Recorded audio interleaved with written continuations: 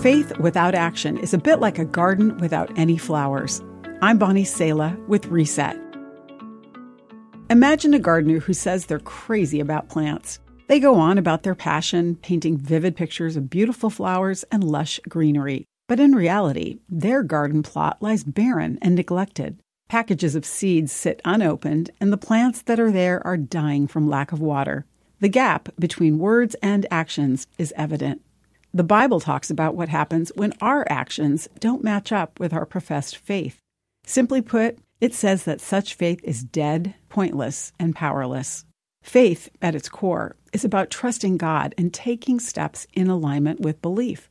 Just as the gardener's love for plants must be evidenced by the act of planting, nurturing, and tending, our faith must find expression in lives that obey God's commands, wait on His voice, and model His nature.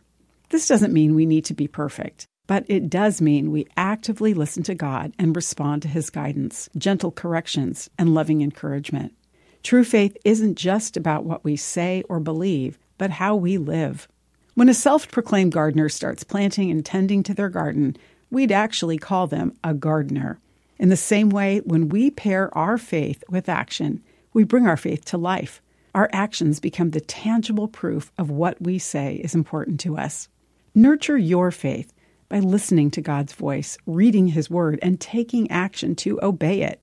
1 John 5:3 says, "Loving God means keeping His commandments, and His commandments are not burdensome." It's a joyful thing to answer God's voice with willing hearts and ready hands. I'm Bonnie Sala with Reset. To read, share, or hear this again, or to find more resources like this, visit guidelines.org.